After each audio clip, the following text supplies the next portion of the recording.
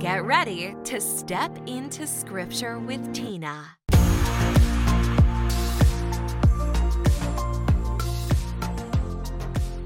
Hey everyone, welcome to Step Into Scripture. My name is Tina Wilson. I'm a pastor's wife and a mom of 7. Alongside my husband Matt, I've committed my life to serving King Jesus as a church planter, a Bible teacher, an author, and an advocate for all-in family ministry. I'm passionate about making Christ and His church famous and about helping people develop an open-ended commitment to reading the entire Word of God, beginning to end, Genesis to Revelation. This is an ongoing rhythm, a spiritual discipline in my life. I do it together with women in my church. Bailey and I are doing this together right now. And so the purpose of this podcast is to feed into that, to help take topics from the Bible that are sometimes difficult to understand, make them clearer, make them more applicable to our lives so that we hunger for God's word. We know that there's wisdom for us in that. And this season 3 of the podcast, is a mini series on marriage. So we're getting very practical this season, but we're doing it in a book that's often neglected because it doesn't seem very practical. It seems very confusing. Sometimes it's the book Song of Solomon. We're walking straight through this. And I want to introduce you to someone I'm so happy to have on this podcast. She's a friend to me. She's a mentor to me, Allison Harris. If you don't mind, go ahead and introduce yourself. Share some of what you do. Okay. Hi, everybody. My name's Allison Harris, and I too am a pastor's wife. We've been in ministry, doing ministry for 40 years. That was a long time, and we're still around to talk about it, and we still like it, and it's awesome. And then my friend Tina asked me to come and speak with her at a podcast on any book of the Bible, and we picked Song of Solomon. That's what I get. So I'm blessed. I'm special. So, but no, actually, this is kind of fun. These next couple chapters are going to get really interesting. Yes, it is getting saucy here. Yeah. Here we go. I love that I get to be here with someone who I consider my mentor, and also with someone who I've had the honor of mentoring, and that is my friend Bailey. So, Bailey, if you don't mind, go ahead and introduce yourself. My name is Bailey Strawn, and I am a brand manager by day and a worship leader by night, and I serve on the incredible worship team here at Ecclesia Church. And Bailey is uniquely qualified to be on this episode because you are getting married. Yes, next week. 1 week from today. And so by the time this episode airs, you'll be an old married lady. I will be. You'll be into it. I'll be in my wifey era. So we're so excited for Bailey, and she's going to speak into this because we are jumping into the part of Song of Solomon that is the actual marriage and consummation. So if you don't mind, Allison, give us a quick recap of where we've been to bring us to this point. Okay, so Song of Solomon, which when you first read it, you're like going, are you serious? I have to say these words out loud? I have to read them? I have to put these words in my brain? Yeah, you do. Because you have to understand how God is so creative. He's fun. He made sex. I'm going to say it again. He made sex. It's a beautiful thing. And he in the Song of Solomon, he talks about how this is. Song of Solomon is not meant to be theology, so don't get hung up on that. It's poetry. And if you're not into poetry, I get it. I'm not much into it either. But you learn to understand and appreciate what they're trying to say in this book. So session 1 we talked about was dating and how the attraction and the first time you meet and the airs that you put on and the flirting that you do and it happens on both sides, both men and women. And the cool thing is in God, in all of his mercy and wisdom, has known this. He created this thousands of years ago. They were doing the dating and the flirting and the talking, and we're still doing it today. Session 2 was like, okay, we're going to move to the next level now. We're past the flirting and the will you, okay, check the box type of thing. And now we're moving into, I really like you. This could be it. This could be it. Can I talk to your parents? Can I, and so that's what dating the next one was on. Now this time we're having the wedding and we're going for it. Yep. This is the consummation episode. That's what's happening. That's what's in your very near future. Very near future. Thank you for being the brave soul on the eve of your wedding night who was willing to come and sit on this podcast with us, Bailey. I'm happy to be here. We honor you for that. So I'm going to kick us off by just reading the first few verses, picking up from where we left off in the last episode. The woman has taken a step back, gone, yep, I'm here for this. I want to marry this man. I want to bring him home to meet my mama. And now the wedding processional is beginning in Song of Solomon, chapter 3, verses 6 through 10.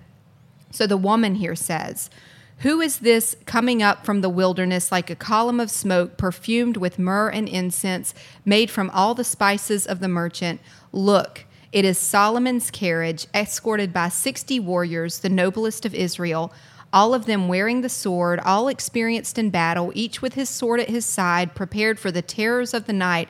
King Solomon made for himself the carriage. He made it from the wood of Lebanon. Its post he made from silver, its base of gold. Its seat was upholstered with purple, its interior inlaid with gold. Daughters of Jerusalem, come out, and look, you daughters of Zion.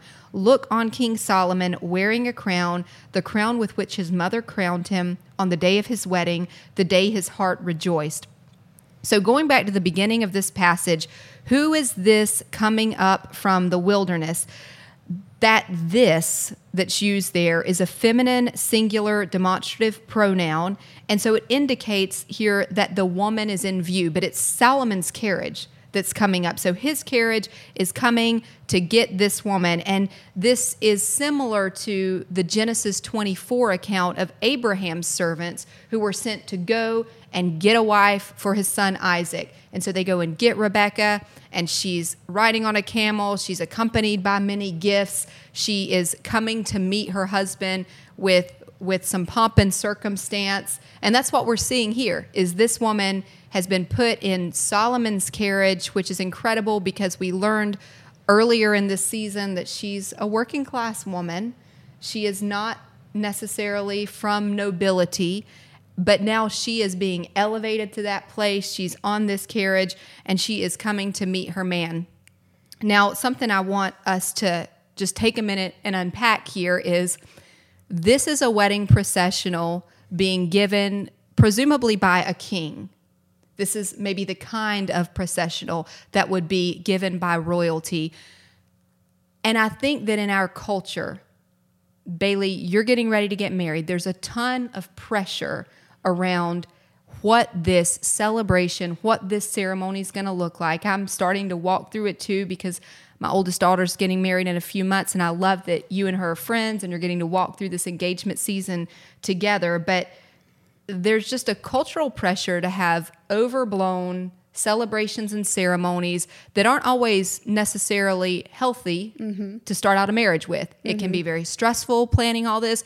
It can tax us financially, set us in a place where we're already struggling just going into marriage because we had to have this incredible party to let everyone know that we were getting married. And I love the way that you seem to be walking this incredibly responsibly. I appreciate that. Yes. So a little backstory about me is I used to work in the wedding planning industry. And what I came to notice in my years of doing so is, first of all, I would say the vast majority of the people getting married that I worked their weddings, they weren't Christian. So, they were spending on average $150,000 per wedding to throw a party. And essentially, marriage and a wedding is supposed to signify the joining of a couple in covenant and including God in that. Yeah. It's supposed to be a covenant that's reflective of Christ's relationship with the church. And so, I just, in these years of working these weddings and seeing all the grandeur of it all, and it just sort of became almost movie set-like. It became inauthentic. It seemed very ingenuine. And like you said, it came with a lot of stress, a lot of pressure. Yeah. Most of the time, the bride and the groom aren't even able to enjoy the party that they're putting on for other people. Wow. And so, when it came time to start planning my wedding, I really wanted it to be as least stressful as it could possibly be. And I, like you said, I wanted to be financially responsible. We're about to begin our lives. I'm about to have to live with a boy, we're getting a house, and we wanted to be able to start off on a non-stressful foot and to have some financial security, and really just to have a wedding be what it is about, which is the covenant aspect of it, and just celebrating with our loved ones, our friends and family. And I would say anything beyond just the covenant itself is preference. If that's your thing, to throw the big old ceremony, that's totally fine. But I do implore you to check your intentions in doing so, because I know that society says that these big, grand, crazy wedding celebrations are the norm, but anything that society says or coins as the norm is usually either expensive, immoral, or just, not right. That's a good word. So that's excellent insight. And I love that you mentioned it's preference. It's totally preference. Just don't feel like it's obligation. Right. And don't feel like the longevity or stability of the marriage that you're starting is going to be tied to how much you can impress the people who are coming to witness it. Yeah. Although I'm sorry, I'm going to confess, I love weddings. I nerd out on weddings. I watched Prince William and Kate's wedding. Yeah. I watched every royal wedding. I just, I get into the details. It's not my money we're spending, so yes. I'm good with it. And I just love watching the pageantry of it. Yeah. So for no particular reason, I just do. It's weird. But I did notice in this scripture, when I was doing a little backstory, whether this is actually Solomon or not, and people tend to think that it might be one of his many weddings that he did, and we don't know who the woman is. It could be, like we said, a conglomeration or an individual. We don't know. But according to what was just read, the amount of money that would have been spent on that particular wedding alone would put the royal wedding of Kate and William to shame. Wow. That's how much money was spent. That's interesting. That's how much money Solomon had. Wow. So I'm tending to think this is somebody who wrote that. Somebody is in the court watching, would be like me, the nerd alert, who's watching all this go down. and the way she's coming in, and the money and the horses and the gold, and oh my gosh. Now, chances are if it wasn't his particular one love, this was probably a conglomeration of two countries, because that was most of Solomon's weddings. Right. Was two countries unifying. So this was way more political than personal. Right. Now, I don't know that that's the case here, but it was the case a lot in history. Man, that's very interesting. That's some cool insight. All right, so now we're going to read Song of Solomon 4, 1 through 7. So the wedding's over. Mom and Dad are broke. The food has gone away. Everybody went home. The family drama has either subsided or just took the night off, whatever you want to do. And so now we're getting to it, okay? Now we're going to get into the sauce. All right, verse 1, chapter 4. How beautiful you are, my darling. Oh, how beautiful. Your eyes behind your veil are doves. Your hair is like a flock of goats. Pause. Okay? Your veil, remember, doves is makeup. So that's her eye makeup.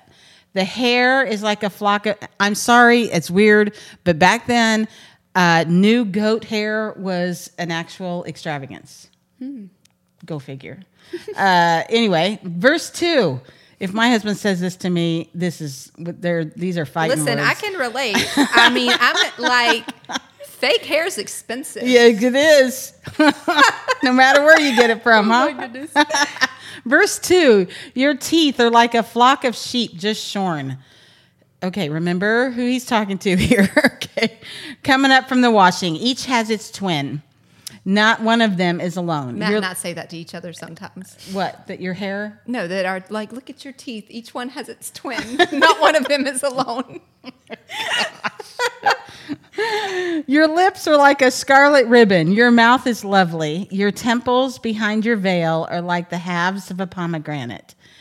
Remember, pomegranate was the most expensive fruit of its time. So your neck is like that of the Tower of David. Built with courses of stone on it hang 1,000 shields, all of them shields of warriors.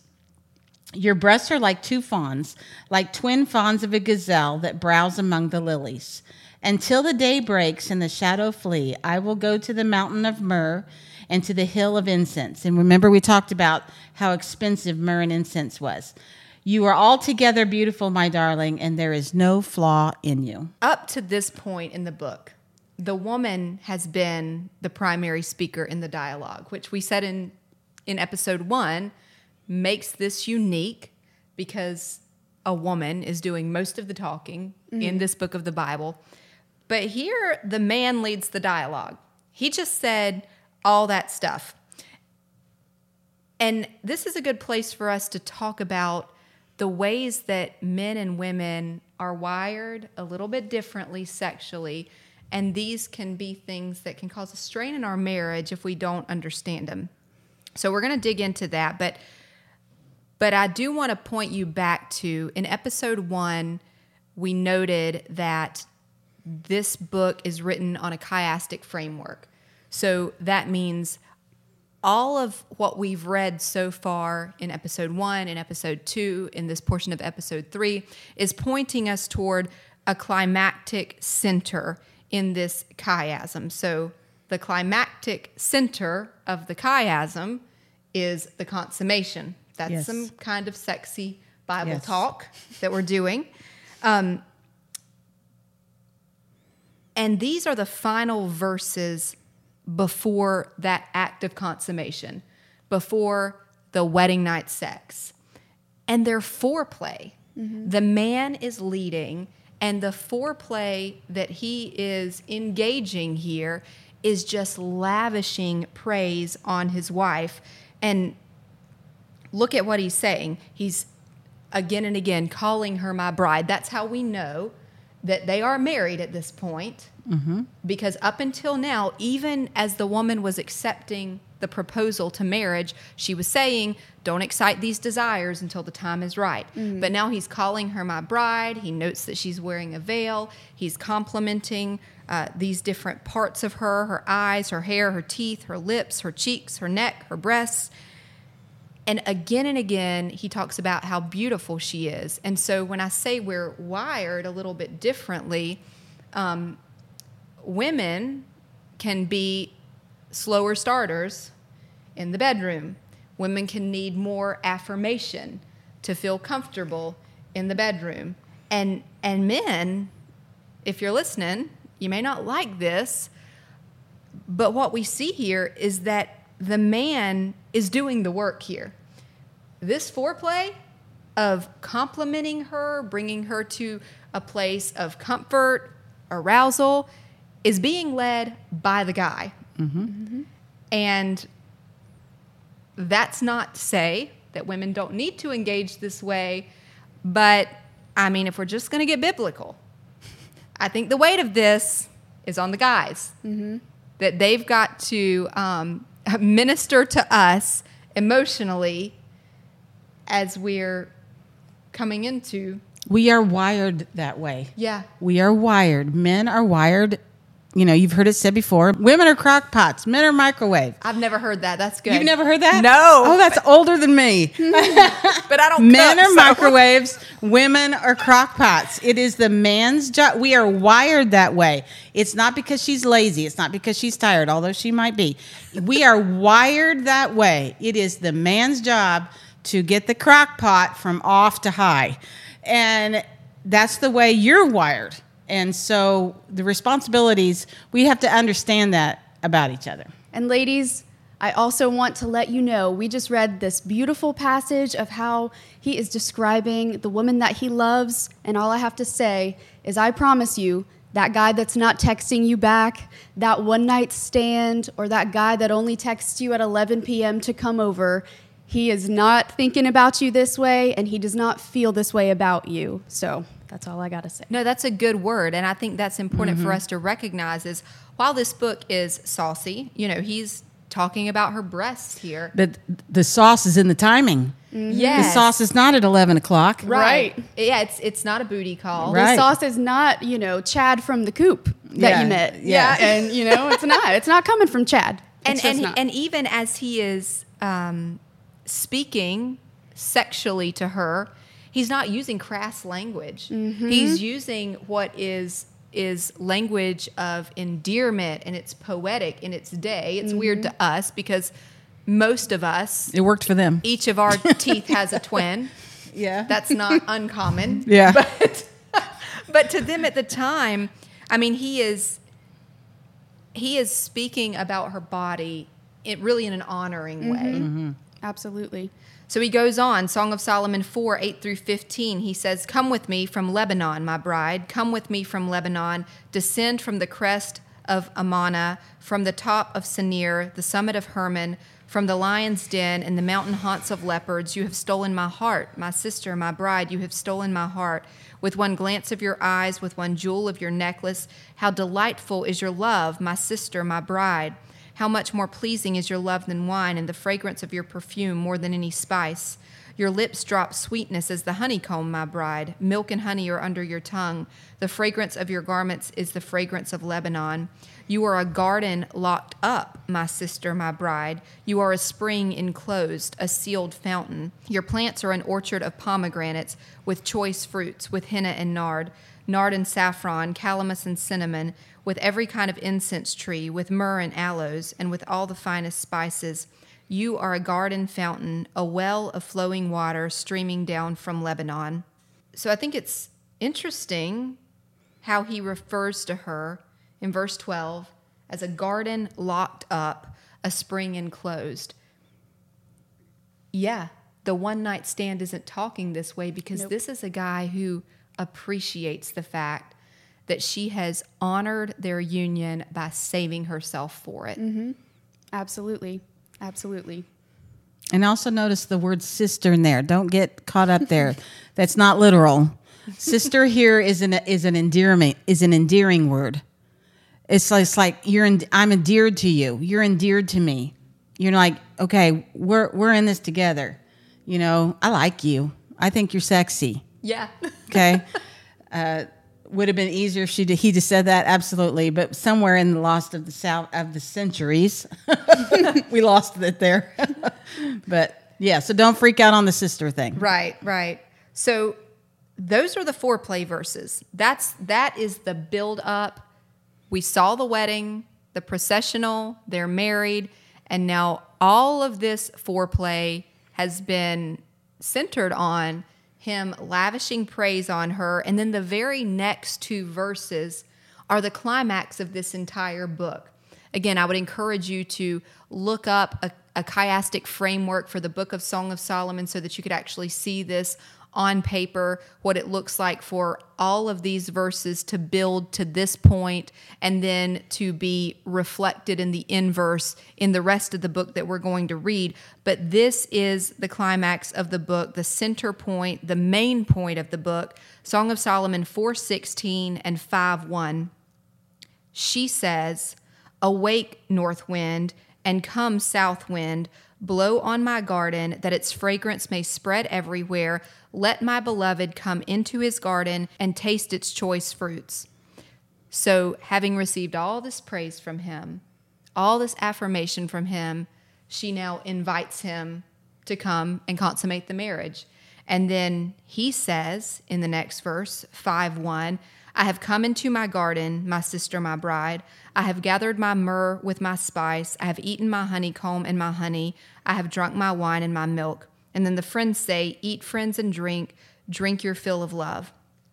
So that is the wedding night scripture. That's the consummation that has taken place. And it's incredible that this is recorded in such explicit, poetic language in the Word of God, because an error in Christianity is the idea that sex is exclusively for the purpose of procreation, that it has a technical function and that's its reason, because no one here is trying to have a baby. These two have been expressing this buildup of attraction and desire through all these verses leading up to here, and now they are enjoying one another. I think that another error that the church and Christianity has run into is the lack of willingness to talk about sex. Yeah. And I think that because churches have been so avoidant of it, we've allowed society to define and to claim sex as its own. Yeah. And I think that it's important. I think that it's beautiful that this was included in the Bible to show that God created sex. God designed it. God knows exactly how it's supposed to work. And so, and that it's supposed to be beautiful. It's supposed to be as poetic as what we just read together. And so, yeah, I think it's a tragedy that we have allowed society to turn sex into the grotesque thing that it is today, and the way that society views it. Sure. And one of the bad society teachings that many people end up believing is this idea of sexual compatibility. Well, you know, my oldest daughter, like I've shared, she's engaged, and her fiance's mom was sharing with me that in the place where she works, she's been kind of ragged a little bit by coworkers. Like, are you kidding me? Your son's going to get married and he's not going to live with this girl first. He's not, I mean, how are you going to do that? How are you not going to try it before you buy it? And that is a lie of the world. The truth is that if we're not out having sexual encounters with multiple people, then you're not going to have a standard for comparison. So you know what? The first time when you consummate this marriage, you're probably not going to be good in bed, right? But you're going to learn it together. Practice makes perfect. That's it. That's it. I do. I think that try before you buy is possibly one of the biggest, most harmful lies that has been spread among society.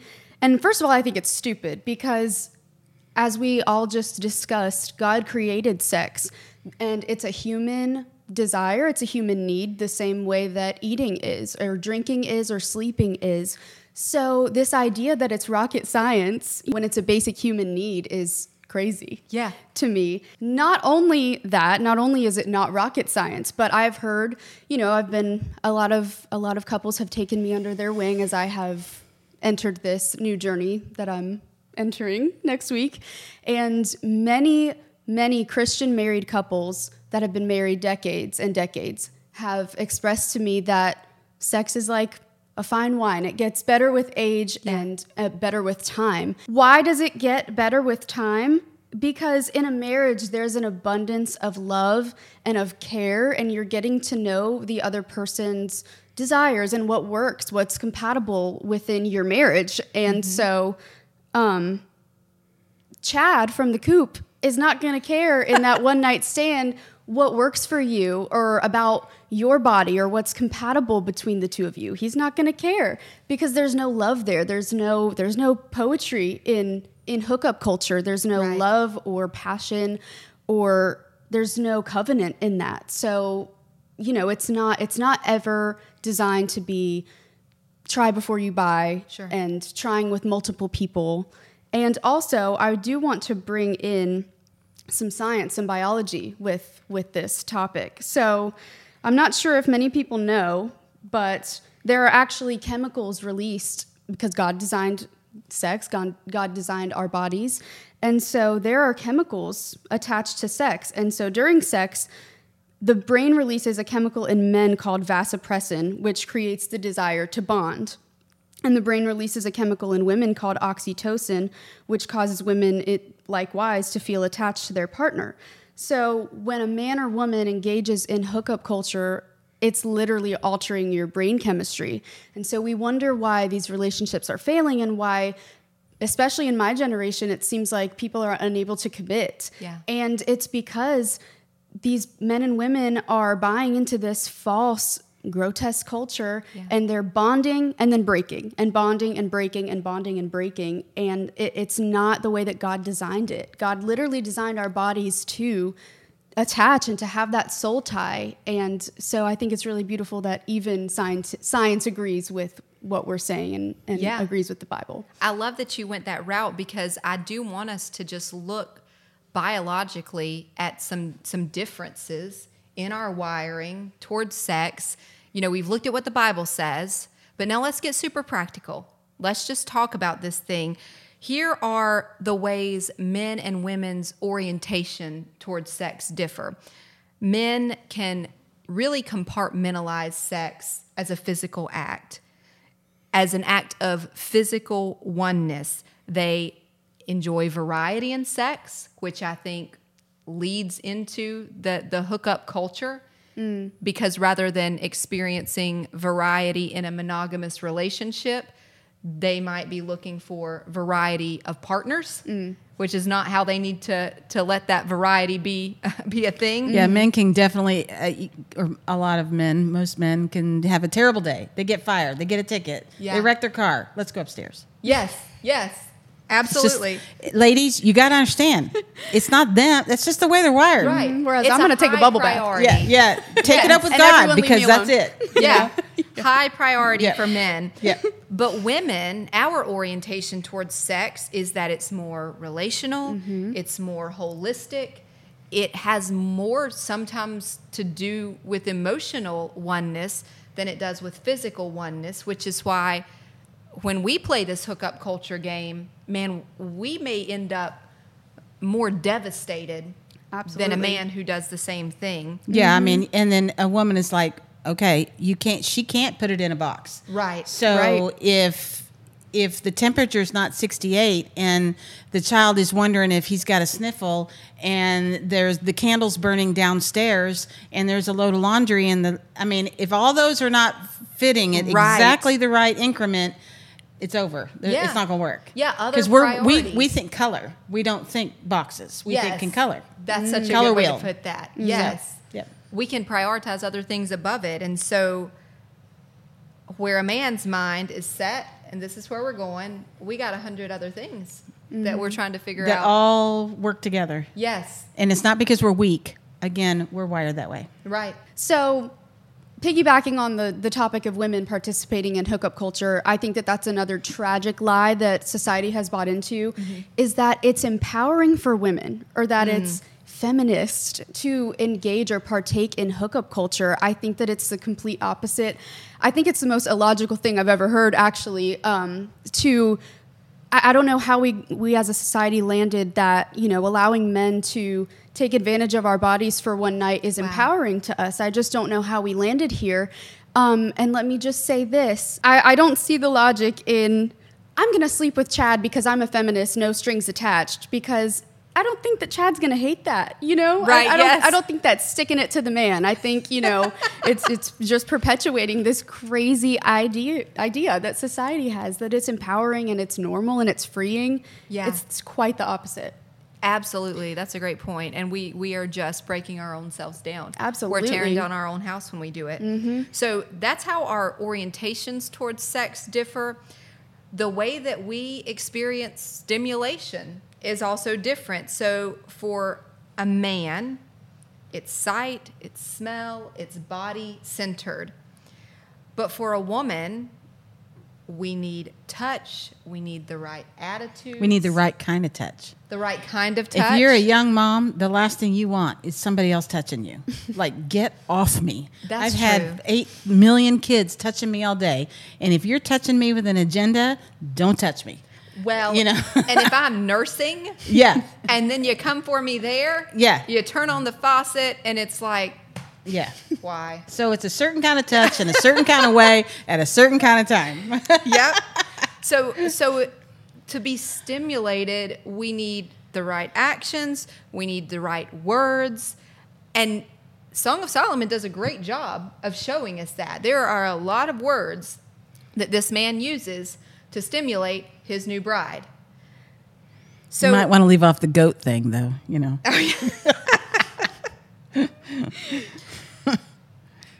Now, we also have different needs in order to foster intimacy. So we've been talking exclusively about physical stimulation, how that works differently for men and women.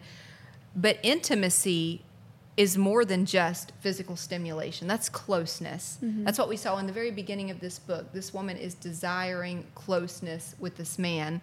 And so for men to foster intimacy, they need respect, they need admiration, they need to know that they're physically desired, which I think is a way that we as women, that I as a woman can certainly fail to express the longer that we're married.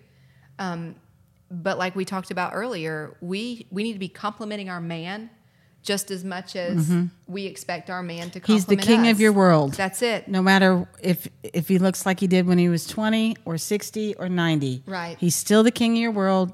Figure out how to tell him that. That's it, yes. And they need to not be put down. Men need to be lifted up and valued. This is something my husband told me once, that if he knows that I believe in him, he can accomplish anything. So, what he was expressing to me in that is how I need closeness from you, is I need to be honored, I need to be admired, I need you to believe in me. Women, we need understanding, we need love, we need to be emotionally engaged, and we need quality time. I love your example of, it doesn't matter what happened during the day. When he gets home, let's go upstairs. Yeah. But for us, No. we need some time. No. Some time around it. Yeah. And if you make me go upstairs before I'm ready, you're going to pay. So, timing. This is where the love languages come in. Yes. And understanding timing is an art science that constantly changes no matter what phase of life you're in. Yeah. And that's a great resource that we should recommend. Most people have probably heard of it. It's an older book. Yeah, it's Gary Chapman's 5 Languages of Love, and they have it for kids and in-laws and your spouse. Oh, wow. Yeah. It's a great resource. Another one is Love and Respect. Emerson Eggerichs, we use that one a lot. Of course, I could spend the whole next podcast studying the Enneagram, because I'm a huge Enneagram fan. Yes. So, because you have to understand your person. Sure. Whoever that is. So, anyway. Yeah, I'm doing a mom's group right now where we're going through the 5 love languages for children. Right. Super helpful. So those are great resources to check out. Now, even in the actual act of sex, we're talking about the right environment, the way that we need to feel loved and valued. But even in the act itself, there's a difference in how men and women respond physiologically. So men experience quick excitement. They usually initiate the act. And once they've started it, they are very difficult to distract. They're focused on a thing, and that is where their mind and body is. And that's not a weakness. No. That's how they were made. That's how they were made. But it becomes difficult because for women, we experience excitement more slowly, where they experience it more quickly. We are usually the ones responding to his initiating, and we are also easily distracted. When my husband and I are in a time of intimacy together, the craziest thoughts will pop into my mind. Like all of a sudden, I'm wondering, did one of my little kids go outside and we didn't know it? And what if they fall in the pond? And I just start thinking of all kind of crazy things. Like, what if someone tries to start cooking food downstairs while we're upstairs with the bedroom door locked and they start a fire? I just have crazy thoughts because our minds are easily distracted, and that can become a hindrance, Right. in our sex lives. So we have to learn to focus. Yes, and we just need to be mindful of the wiring. So if we can show patience with their speed, Yes, and they can show patience with our need for patience, our slowness,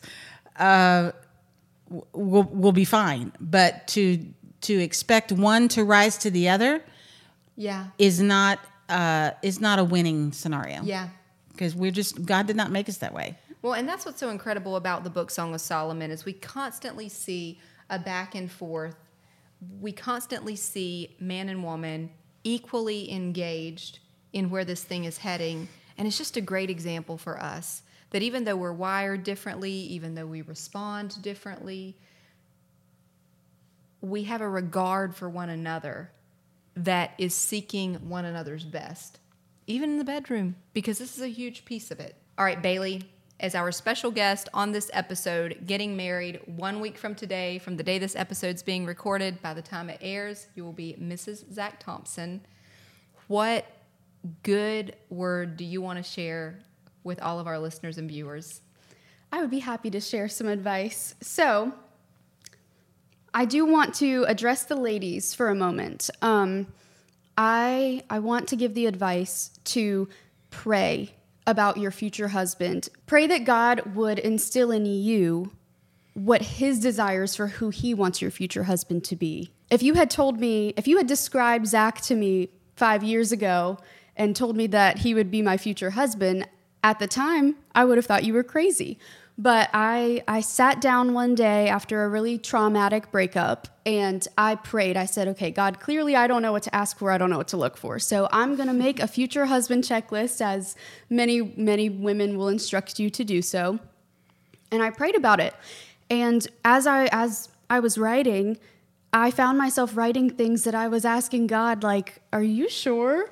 Like a guy with a Southern accent that drives a truck and enjoys the outdoors. I'm a singer. Where's the artsiness in that, So, but God always knows better. God knows what we need so much more than we do. And Zach actually not only checked off 64 of my 66 boxes. Man. But the two, No it was pressure. a long list. I got real specific.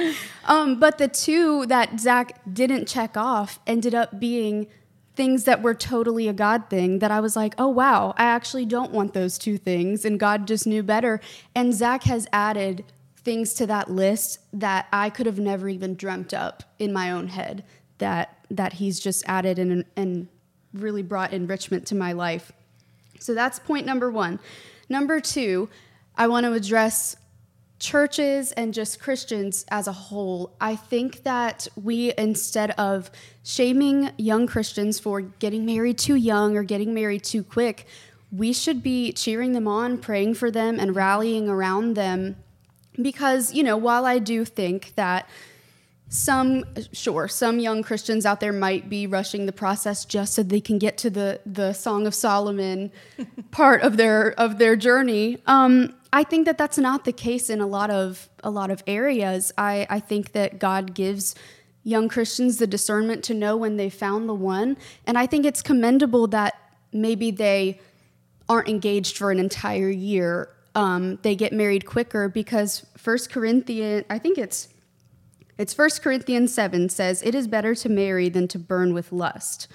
So, while I don't think Christians should get married just so they can have guilt-free sex, I think it's commendable that people do know their boundaries and that they're adjusting their timeline in order to enter their marriage in a way that honors God. That's a good word. And Song of Solomon says that. It says, pace the relationship. That's right. Yeah. Mm-hmm. So that is good stuff. God has masterfully crafted male and female uniquely so that we fit together, we complement one another, and so that we are exactly what our spouse needs. Like Exactly. Zach is exactly what you need. And if we can understand these differences that Song of Solomon, without saying them, portrays them in the interactions between this man and woman, then we can do better about meeting one another's needs. And this couple in this poem does a great job of showing us what that can look like. Absolutely. And we don't need to shortchange the role of God in our sex, in our marriages, in intimacy, because this is all a gift from Him. Mm-hmm. It's not something to be ashamed of. It's not something that's bad. It's a gift from Him to be used in the way that He has set out for us. So one thing I want to leave you with as we close this episode about marriage and consummation, this is the sex episode, the climactic center of Song of Solomon, is not to be afraid to address this with God. Mm-hmm. A prayer that you can pray with your spouse is, God, help us to be better lovers. And he wants to do that. Like, he wants this part of our marriage to be successful and to be fulfilling and to be honoring and glorifying to him. So I would encourage you to have the boldness to take your spouse by the hand and pray that prayer with him. God, help us to be better lovers. And we are going to keep on walking through Song of Solomon again next week as we dive into what happens next. The vows have been made, the marriage has been consummated, and then we might start to hit some rocky spaces. But Song of Solomon deals with that too. So we'll walk through it all. We'll see you back next week.